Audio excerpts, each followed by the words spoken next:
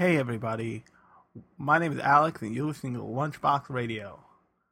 Before we get started, I want to apologize for the humming in the background constantly in most of the podcasts you've been hearing lately. That's because I live on the East Coast and it's summer and it's hot as shit. So you're hearing a very tiny window air conditioner because I live in an old building and that's the only way this place is gonna get cool, yo. But also thank you to everybody who listened to my episode on Tenjo Tenge, or Tenjo Tenge, or however you want to pronounce that weird ass show. I wasn't expecting it to go the way it did in that recording. I was expecting kind of like a schlocky, like fun, let's talk about bad, weird anime from the weird time of 2000. I think it came out 2015 or maybe a little bit earlier. But there's a period of time in which a lot of anime was not mainstream enough to be seen as normal enough. So the things it did, like Natsume's inflating tits, were still insane enough to get like onto the Conan show and shit, which he like showcased. They went to Bang Zoom, and if you've ever seen the Ghost in the meme from the original Ghost in the Shell movie where somebody's screaming "Shoot the fish, shoot the fish," that's from they let Conan O'Brien and Andy Richter overdub the original Ghost in the Shell, which is it's both sacrilegious and insanely funny. I highly recommend looking that up. You can just look up Conan O'Brien plus manga video or whatever, and you'll probably find it eventually. But I'm also, like, as part of the main body of the show, I am gonna dive into something else.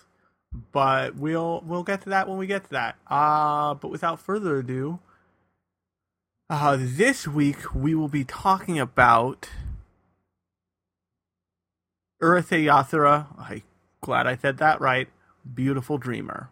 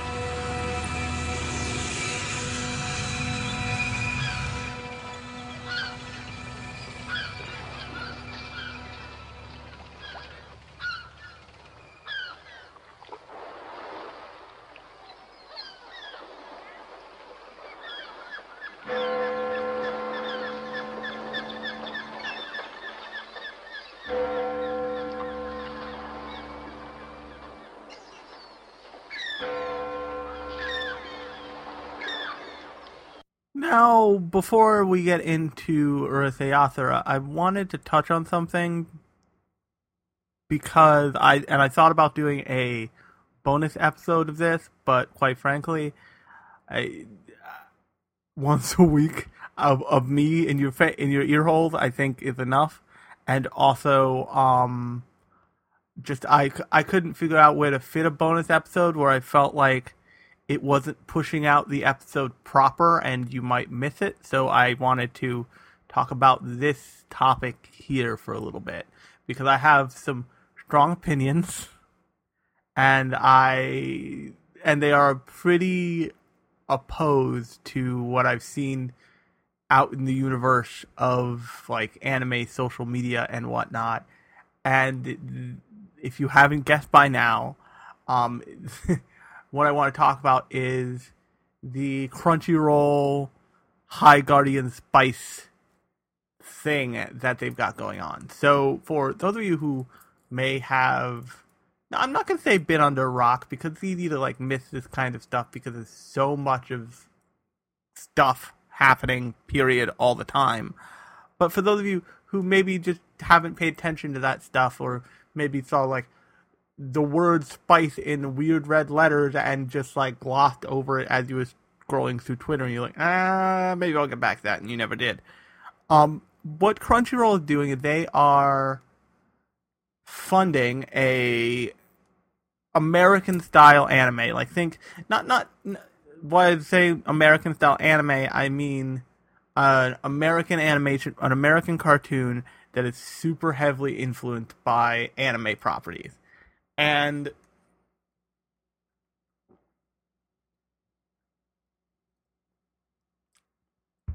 that cartoon is called High Guardian Spice.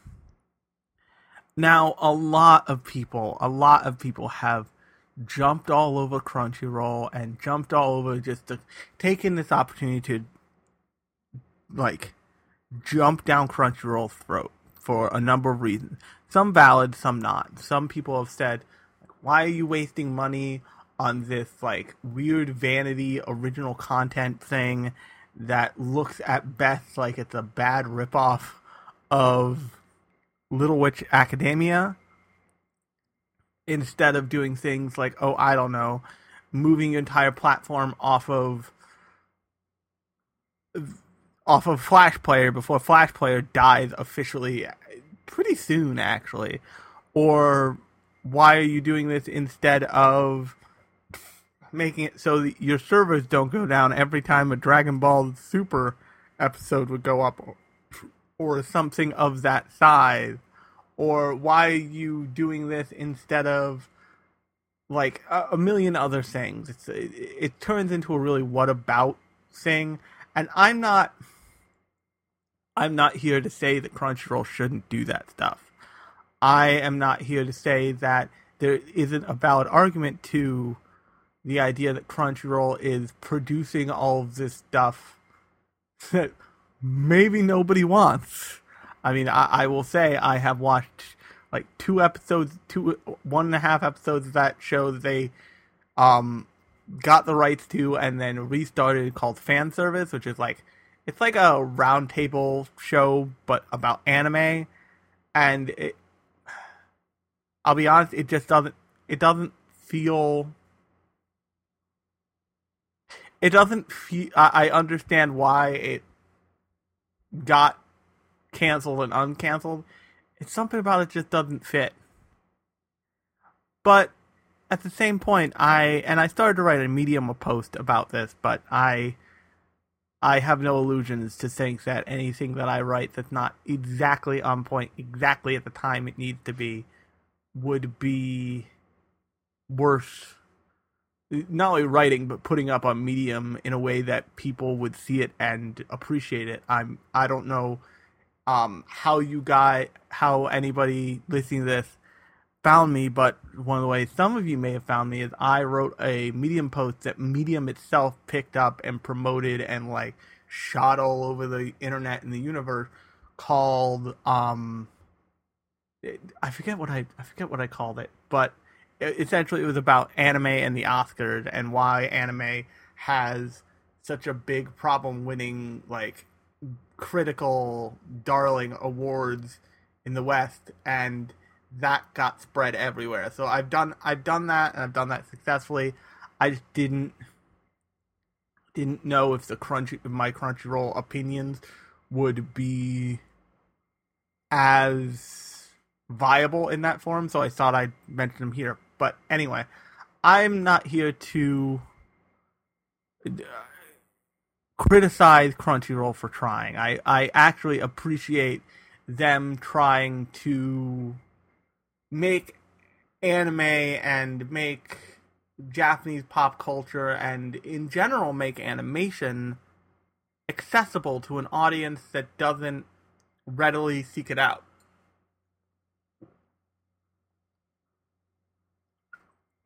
And part of that is doing things like original content, like original animations, because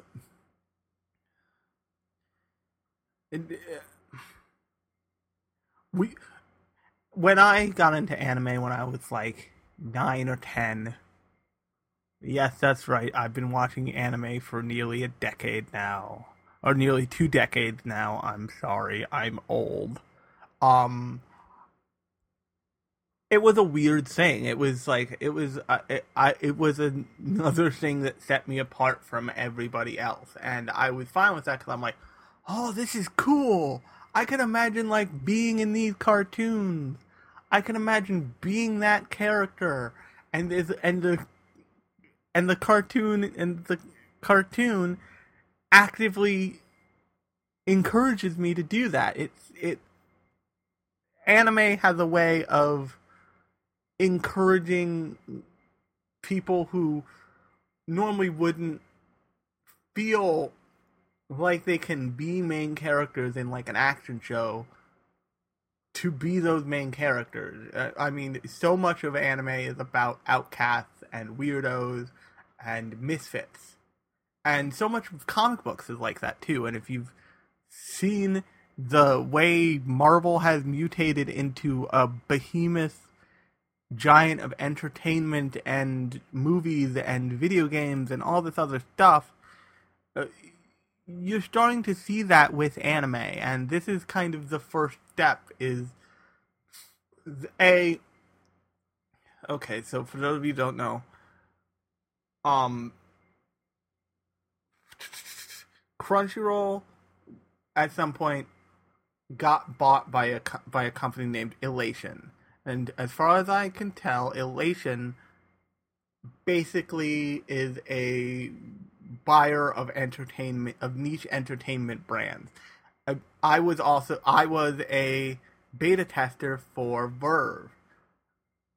Shortly after Verve was released, like within 6 months, I think, they got bought by Elation too, and were kind of hooked. And them and Crunchy, that's when you started to see the cross promo between Crunchyroll and Verve constantly. That's when you started to get the pop-up card on the Crunchyroll app that said, hey, our servers are a little overloaded, maybe you might want to watch this or something else on Verve, which I always found obnoxious because I didn't.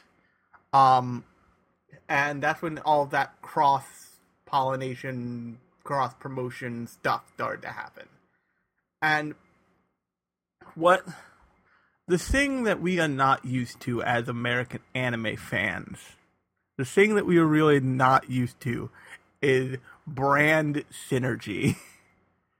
And that may sound odd. You're like, what the fuck? Why would I have to worry about brand synergy? Well, this is why. It's brands trying to weave in and out of each other constantly. And in reality, there's nothing more Japanese than big brand names getting into shit you never knew that they would get into. So, for example, Mitsubishi, the car company, the triangle made out of 3 red diamonds, they sell orange juice in Japan. Capcom has health clubs. These brands, Japanese brands actually, have this kind of like tendril-like effect that is omnipresent in people's lives, or can be omnipresent in people's lives. And why we have monopoly laws, hopefully still, to prevent stuff like that,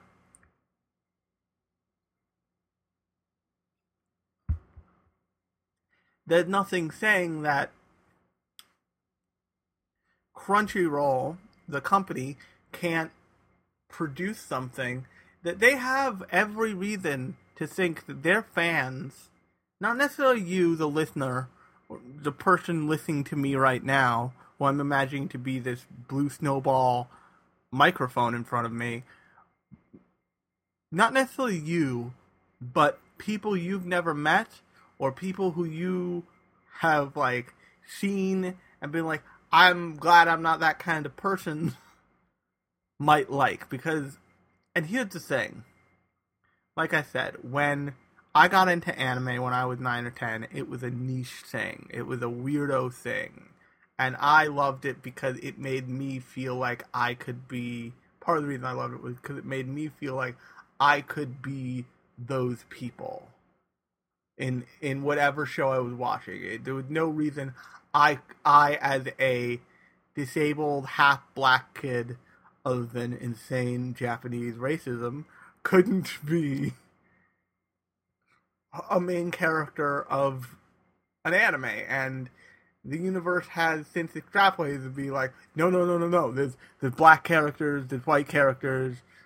You can be in this, Alex. And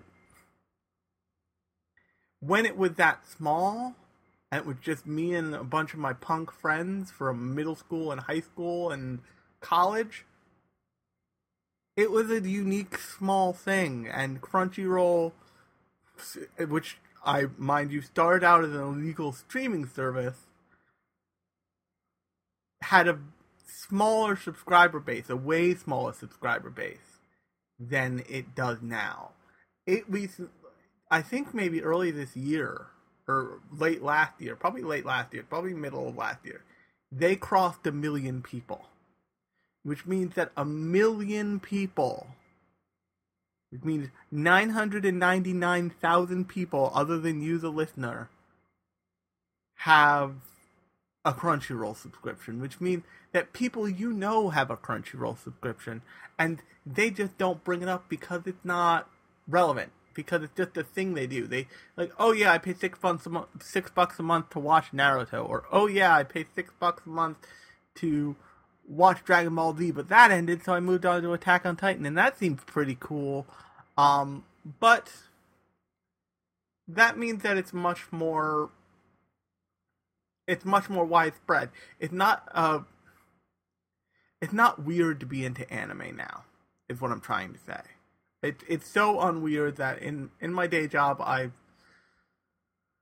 I end up in a lot of places with, for procuring materials and all this stuff. And I went to a meeting yesterday, and I was wearing a Uniqlo shirt. I forget what the property associated with it was. And a woman comes in, and she looks at my Uniqlo shirt, and she goes, "Oh, what characters are those? Because I'm really into anime." And my instinct was to just reel back and be like, "Oh my god, what's happening? That doesn't happen. That's not allowed. Stop it. Stop it." Like, I'm supposed to be the gross neckbeard who humps his body pillow and says the word kawaii in people's minds, not like an office lady. Only that's what is true now, is that everybody likes this kind of stuff. Everybody, we are in an age where, because we watch anime, is not a reason to discount us as weirdos, as freaks. But the thing about the transition process is, now places like Crunchyroll need to reach farther. They need to produce things that would get other people interested in them, that would slowly creep their brand and anime as a whole into people's lives. And something like High Guardian Spice, it's designed to be a Crunchyroll exclusive specifically so they can put a trailer on YouTube and a kid can see it and be like, I want to watch that. And they type in and they hit the link at the bottom in the description and they're taking a Crunchyroll. And yeah, they might watch an episode of High Guardian Spice and be like, oh, that was fun. I'll watch that once a week, or however they publish it, probably either once a week or all at once. But now they're in Crunchyroll. Now Crunchyroll has them and can just be like, look at all of this insane stuff that you've never seen before. High Guardian Spice has the potential to cause someone to have the same moment with some show like Attack on Titan or even a odder show like Konosuba, like I had with, and I'm not judging the show because it is a quality program, Pilot Candidate, and that is when I stayed up for just a little too long and woke up and turned the TV on, I don't know what's on, but I don't know what time it is, and my mom hasn't sent me to bed, and I turned on Cartoon Network at 12 at night, and I was greeted with giant robots and teenagers. I was just blown away. I was it took me. And the same thing happened when I, way before that, saw Princess Mononoke. That film swallowed me whole. And to this day, it is one of my favorite things ever. I mean, I went and I saw it in the theaters, for God's sake, probably about a month ago. But, this show is potentially a gateway for someone to have that kind of experience, and that's important. And yes, can Crunchyroll use its buckets of money that it now has to do something to improve upon the experience of Crunchyroll? Yes, probably. Will they? Yes, at some point they will have to, because at some point the experience of getting to their content will be so hurt by the fact that they haven't updated something in however long, that it will hurt them, that they will see subscriber drop off, as they're starting to see now, I know for a fact, because people can't technically get to the anime they want to watch. People can't technically get to, or when people can't technically get to Crunchyroll's product, aka anime, that's when problems really start.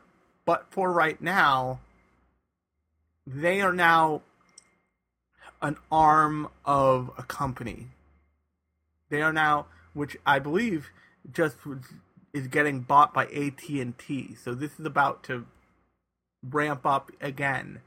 So they need to expand in a way that they can't just dishing out everyday program. It's the everyday you expect from Crunchyroll, because Crunchyroll gets tons of shows every season. But what it doesn't get is it doesn't get something that will knock it out of the park for someone who's not into anime. While that is less and less every day, 1 million subscribers to your streaming service is not a lot. It's enough for someone to see you as a great add to their portfolio of streaming services, but it's not enough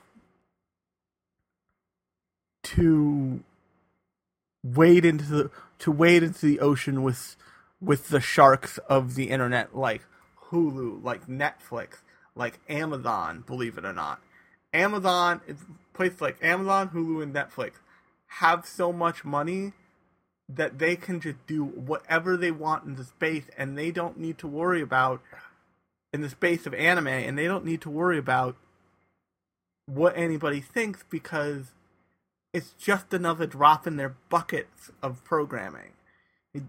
And but also because they have so much money, they can make the big plays that Crunchyroll can't. Crunchyroll can sit on a production committee and contribute to shows, but Netflix can fund shows entirely. Amazon can go to a programming block and say, we want this. We want this programming block. Here's these bags of money. This programming block is exclusive to us. Now all the cool experimental stuff like Banana Fish, or like what's the Gemstone Girl show? The CGI Gemstone Girl show. That one. And all the Noitamina stuff comes to Netflix first. And if you stop and think about a lot of really amazing anime, or it comes to Amazon first. If you stop and think about a lot of the really amazing anime out there, a lot of it's from Noitamina. Yes, there are standout shows from other places. Of course there are.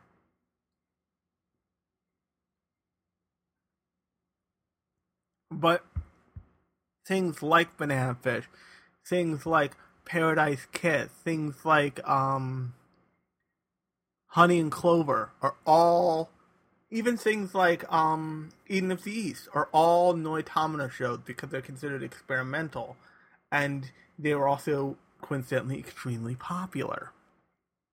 So that's the kind of thing money gets you. As for Hulu, Hulu is a mashup of TV conglomerates, so they get kind of whatever they can get their mitts on. But if Crunchyroll wants to compete in those arenas, it needs to give people more than anime to come to it for. Because the way that you survive as a niche property is you truly embrace the kind of culture of whatever niche you're in. So, a perfect example of this is, and I promise I'm almost done with this rant, but a perfect example of this is, Nerdist. So if you look at Nerdist, it was formed by the now disturbing, the newly disgusting Chris Hardwick. And Chris Hardwick grew, the way he put it, he's like, I grew up loving all of this stuff, and he just managed to make his career out of talking about all this stuff, out of obsessing over all this stuff, and he just hit the ground running at the right time, and was able to take off, and he was able to make this universe of programming on things like YouTube, on BBC America, on his podcast, which now he's been removed from because he's a festering slimeball, which is unfortunate. But he created this, like, media property, essentially. And that's really what Crunchyroll is trying to be, except it wants to be that for anime. And part of being that for anime is producing original content in that vein. And unfortunately, if Crunchyroll came out tomorrow and said they were funding a full anime, it would break them, because even if you've seen something like Shirobako, you know exactly how expensive 10 minutes of a minute of animation is. So instead of trying to play the poser game and throw money around, they found a project that they really adored, that they believe in, and that they knew they could fund to completion. And they said, we'll fund this. It goes on our platform exclusively. and they lock up views for that. We as anime fans, and as or even me as a longtime anime fan, may look at that and be like, "Why are you wasting time on this, man? It's not worth it." But we're not who it's aimed at. And hardcore anime fans are not who High Guardian Spice is aimed at. High Guardian Spice is aimed at, the teenage girl who watched a couple episodes of Attack on Titan or got into Dragon Ball Super after she learned that, there's finally a girl character other than Bulma in Dragon Ball. I should check that out. And that's who that's for, because it's not everything has to be for you, and not everything has to be directly from Japan, or not kid stuff, to quote the old ADV ad that probably nobody remembers below the age of 20. But it's still important that stuff gets made, because the more Crunchyroll does this stuff, the more they'll figure out the kinks with all of it that they're encountering right now, and the better they'll get at it. And the better they get at it, the more high-end stuff they can produce.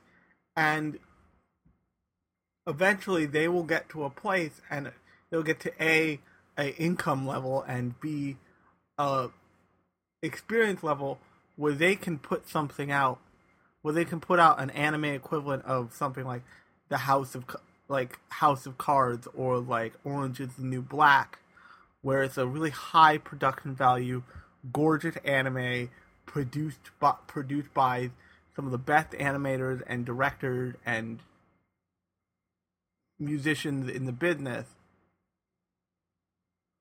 But sometimes House of Cards isn't the first thing that comes along. Sometimes you gotta get High Guardian Spice, which, once again, we don't know how good or bad High Guardian Spice is. It could be great. It's just not a style that we all expect when we think Crunchyroll, the place where I go to watch whatever pick your poison of anime.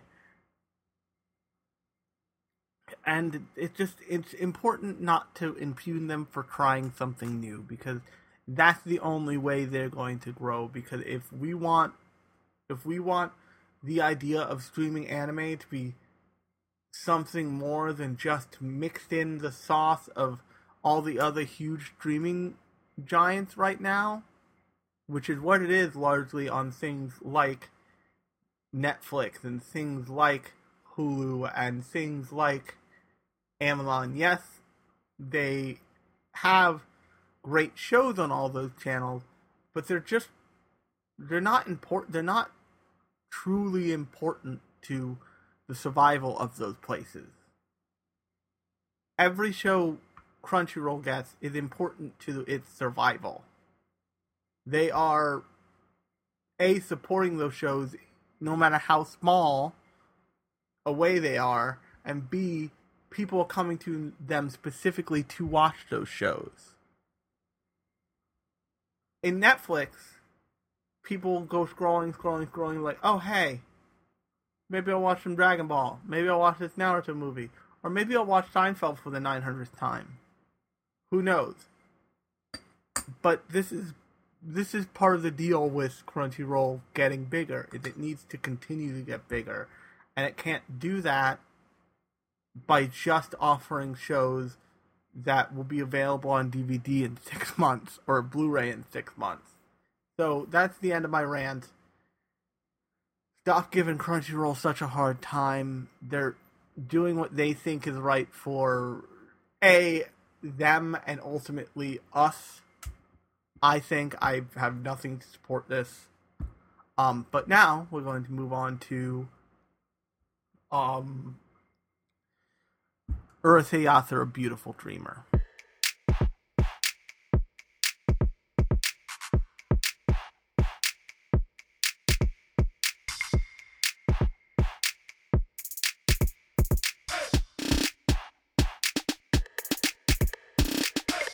So, in Urusei Yatsura is a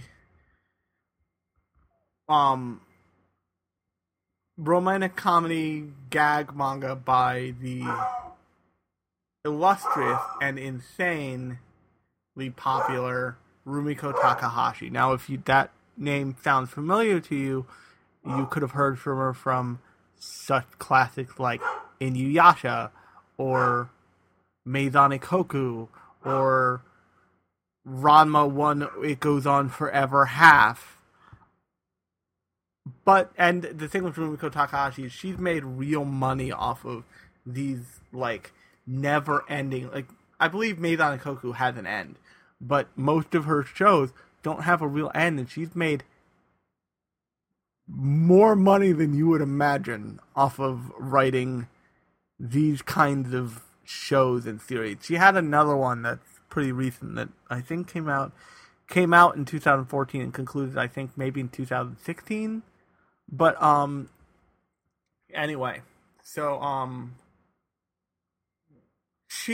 if you've ever seen a Rumiko Takahashi show, you kind of know how it goes. There's two love interests. Usually the girl is kind of tsundere but loving, and the guy is kind of a moron somehow, and hijinks ensue. In Urusei Yatsura, however, the girl is an alien, and the guy is, yes, still an asshole, but he's like, the thing with Ranma is that Ranma is an asshole, but he's a believable asshole. He's like a punk asshole kid, at least from what I saw of Beautiful Dreamer. I forget the main character name, but Darling is what they call him. It's just the biggest dick to people for no reason at all. It's amazing. So, but that aside, it's kind of a Rumiko Takahashi thing. I haven't seen all of Urusei Yatsura, but you can tell all of the characters have backstories. They're all of a certain kind of anime stereotype, and they've gone into all these backstories. It's like the rich important one with his main squeeze. There's the military one. There's the school nurse who's also a priest. There's the teacher who's kind of logical, but just like, oh, you darn kids. And this movie opens up. It opens up. The other thing I should say is that most actually all of Rumiko Takahashi's anime properties have multiple movies, but they usually have ones that are more sought after, more thought of than others. Like Ranma had Nihao My Concubine, which is all the girls plus Ranma as a girl kidnapped and like stranded on a desert island, and it also has like five other movies, and that's not uncommon for any anime, but it's commonplace for Rumiko Takahashi works. So Beautiful Dreamer is the second Urusei Yatsura movie, and the reason why it's so odd is because it plays with reality in a way that is, as someone gave me a dumb Alex, you dummy look to accompany this explanation. You expect it because it's called Beautiful Dreamer, but it's dropped on you in such a way that even then, even knowing the name of the movie, it catches you off guard, because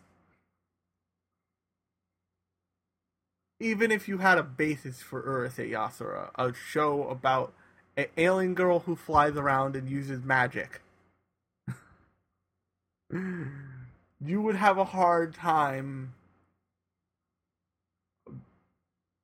placing something in or out of context. And this movie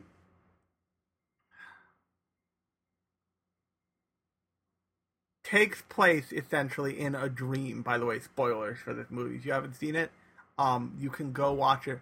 I think on almost anything now. I saw it on Amazon on my brand new Apple TV, but you can watch it most places now, from what I understand. Which is great.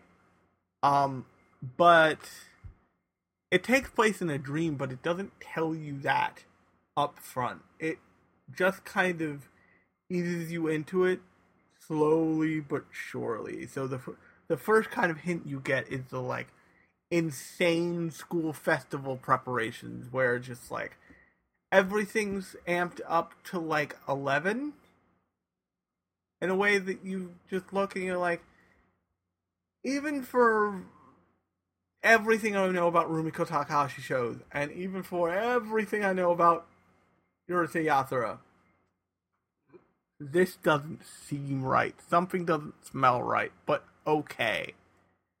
And then it moves on.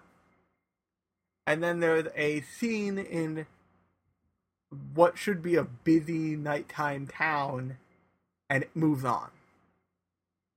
And the first scene where you really start to get a grip on what's happening is the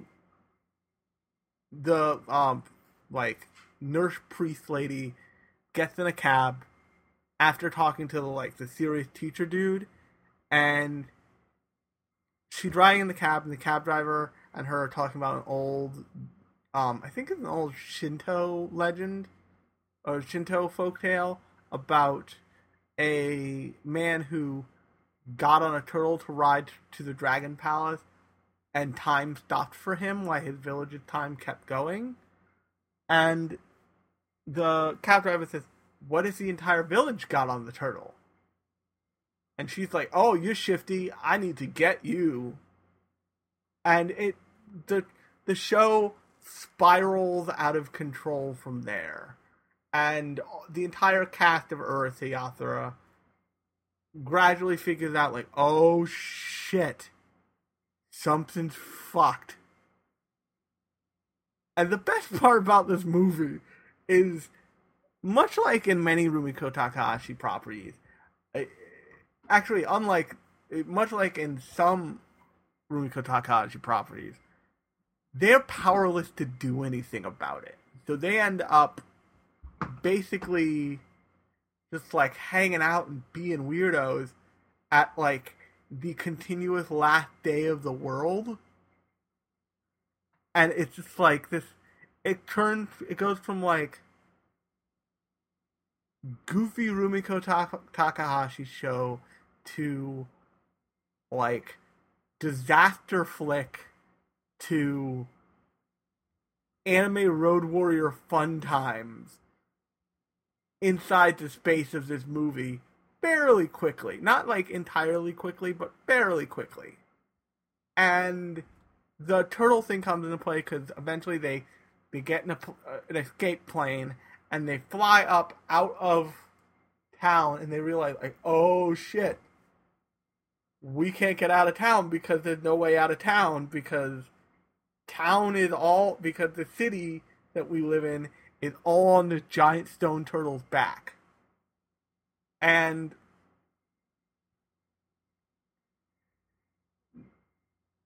the movie is it's so kind of magically surreal. It's kind of encouraging, actually, because this is the second movie for Urusei Yatsura, which means that there was only one movie made before, and it had to sell just well enough to warrant a second movie. And then on the second movie, apparently everybody felt relaxed enough to be, okay, but what about this weird shit? It's like if the first episode of Gundam was immediately preceded by the first episode of G Gundam. If it's just like, it's the idea of the first to the second in this way, it's just so wild to me. And so after like they basically they figure out that like nobody can get here, and then you meet the Dream Demon. I'm just gonna call him the Dream Demon. I forget what the actual name of the like yokai that creates dreams is, but there is a mystical yokai, or as people call them, yokai. They're basically like it's an umbrella term for like spirits, demons, all kinds of like mystical stuff. But he wants to retire from making dreams because his dreams always sour at some point and become nightmares. But he's hanging out at the aquarium, and what's her face? I think our heroine meets him and says, "Hey," and he says, "Hey, I think I could make a perfect dream for you." And he does. And the way you kind of hinted that once they say, "Oh, it's her dream," the way you realize that is that after a while, any one of her romantic rivals for a darling, it just kind of disappeared. And let's be clear, this darling is not like the darling and Franks. It's not like what's his face, Darling and Frank. He's a straight up perverse asshole. Like his goal is not to like live peacefully with his one chosen platonic love. His goal is to like build a harem, and Lum is her name. Is just like another add-on addition to that like long parade of ladies, because he's really despicable and kind of an asshole. He is one of those anime characters where if he existed in real life, he would be smacked so often he would barely be conscious. But because Lum wants him all for herself, anytime another girl starts to, at least in the movie, anytime another girl starts to move in on her territory, so to speak, they get disappeared to their own dream worlds. And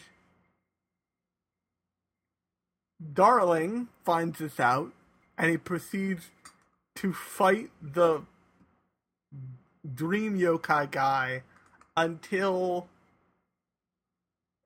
he gets the special horn that summons Umbaku, or summons Baku, which, if you don't know what a Baku is, it's another yokai. It's the like opposite end of the spectrum from the dream creator one. And Bakus are typically, if you've ever seen Drowsy from Pokemon, that's a Baku. It eats people's dreams. That's why Drowsy has a special move called Dream Eater. It's because it's technically a yokai that eats dreams, like in reality or in folklore. So Baku goes and eats the entire dream, and happily ever after they move on. But I would just like, holy hell, what was that? And I'm being totally honest with you now. The only reason I did not talk about this when I saw it was because, like, 2 days later, I went to see The Night is Short, Walk On Girl, which is easily an as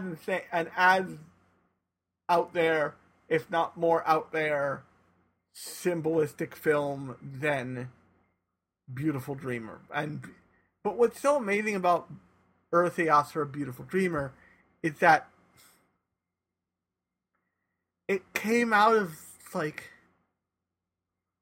a show that runs for like, I think I looked up Earth the Author, and it runs for like 129 episodes, and it there's this problem with long running things like long running like harem shows and sci-fi shows, and certainly shonen jump action shows, in that the movies have to be self-contained, but oftentimes they still want to make the audience feel like they're in the story, like they're in a story. So they end up functioning almost like OVAs or filler episodes in their function. But what's disappointing about that is oftentimes they don't try and pass themselves off as filler episodes. They try to pass themselves off as like, this is an event in the story that takes place between this episode and this other episode that we will never talk about again. That will happen, and no one in the actual show will at any point say like, oh man, that was crazy that one time, right? Like, we won't even get that. We'll just get to see the movie and then move on? So, usually what that means is you get things like a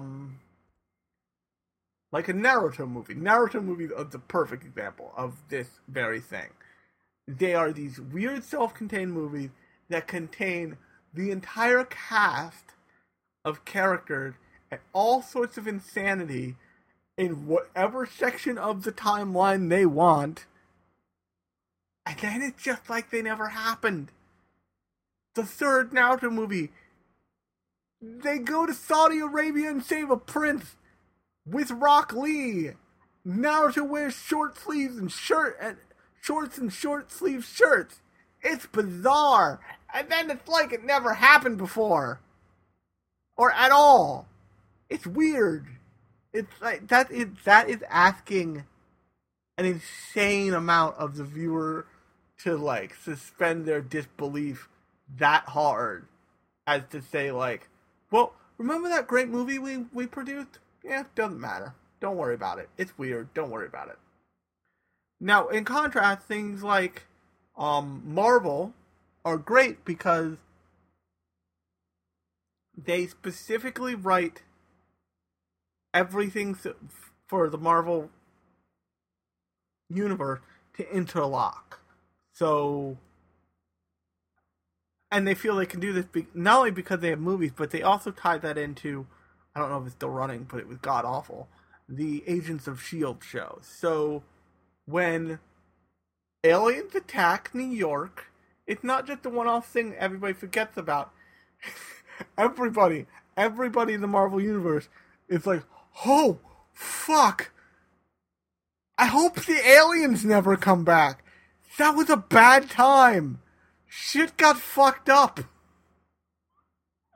And then and spoiler if you haven't seen it, Infinity War, Part 1, when Thanos disappears an entire, like, half of humanity, everybody's like, fuck! I would have been okay with more aliens! Why did my wife just turn to sawdust? What the fuck? And they, by having everything affect everything else, they create this constant ripple effect that is valuable to the storytelling of the world they're trying to build. But in anime movies, they're so self-contained that they don't give themselves that space. But what they also don't do is they don't reach so far outside of the realms of sanity that are their shows. They just take the audience on a insane wild ride as if to say, okay, we both know that none of this shit happened, that none of this shit happens proper, and none of it mattered. So let's have some fun. And if they do this, what they try and do is they try and rewrite the canon of the freaking universe, which is even more bonkers. Like, I think it's called Naruto the Last Ninja, which, this Naruto the Last Ninja, I think it's like the 9th Naruto movie or some insane shit. But that movie, takes place wholly after. This is kind of how they got away with it. It takes place after the end of Naruto. After the end of Naruto. Like, Naruto had his fancy, like, new bandage wrapped arm, and it takes place and Kakashi is the Hokage, and it takes place after Naruto, but before Boruto. So it's supposed to be this, like, filler movie, so to speak.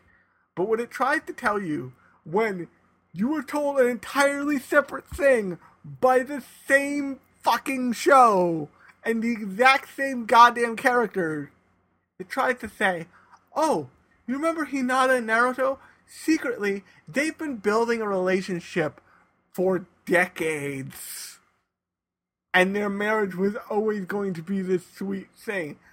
Was it always going to be this sweet thing? Yes. And they spent the time in the anime, the actual show, to be like, oh, Hinata had a crush on Naruto. Oh, Naruto, like, appreciates Hinata and, like, is nice to her. Oh, Hinata almost dies fighting bad guys to help Naruto.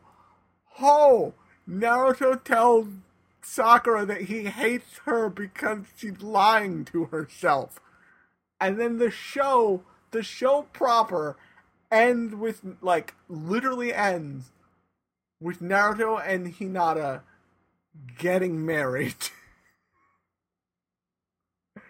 This, like, the whole show decently carefully builds this unique relationship, and then this one movie that's supposed to be a filler movie, that's supposed to be trying to tell you, like, we want to be canon, wink wink, not really, says, all of our work was for naught. That was all bullshit. Look at this fancy fairy tale we're gonna weave for you, ladies and gentlemen.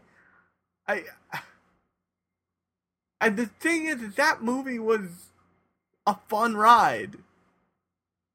But the thing about Urusei Yatsura is it's a fun ride that doesn't care if it has any effect on the rest of the attractions in the amusement park. Naruto, a movie like Naruto the Last Ninja or whatever it's called, is a fun ride. That is safety checked and, like, knows where it can go and knows where it can't. Urusei Yatsura, Beautiful Dreamer, is like if somebody hooked the teacups up to the tilt-a-whirl and sent it all down a roller coaster track. At the same time, nobody knows what's gonna happen. It's gonna be insane. Somebody might die. You don't know what happens at the end. But it's a lot of fun. Just going on the thing. Just going for the ride. And if you have the means, which you definitely should, I think it's on a lot of things. Definitely check out Urusei Yatsura, Beautiful Dreamer. It's just a wild thing. And that's kind of why I wanted to cover it on here, was because it was just a really wild thing. And on that note, if you like this podcast, I have good. If you like this podcast, you can like and subscribe it in. You can subscribe to it in whatever podcast medium or store you want, in whatever podcast app you want. I should be on all of them. I also set up a support link where you can go and you can, for as little as $1 a day, as they say in the Patreon universe, you can like pay for a subscription to this podcast. I'm not saying that will determine whether I keep doing the podcast, but it seems like a good thing. So if you feel like, hey, he's really cool, I want to give him like $1 a month because I love listening to this show and I want to show my support, now there's a way for you to do that. I also set up a Patreon. I don't know what I'm going to do with that yet. I have a few ideas of what to do with that, a few ideas of like new content, because I want to put more serious, talky thoughts out into the universe more often than just doing a couple of panels at some anime conventions a couple times a year. I want a more sustained faucet of stuff. So I will let you know when I get all that right and tight. But yeah, so I got ways for you to support me, and there'll be a link in the description you can click and you can like choose your support range you want to do and all that stuff. But so check that out. Also on that same page, you can, like I said, you can subscribe to me in all of the podcast apps. Thank you so much for listening, and I will talk at you later.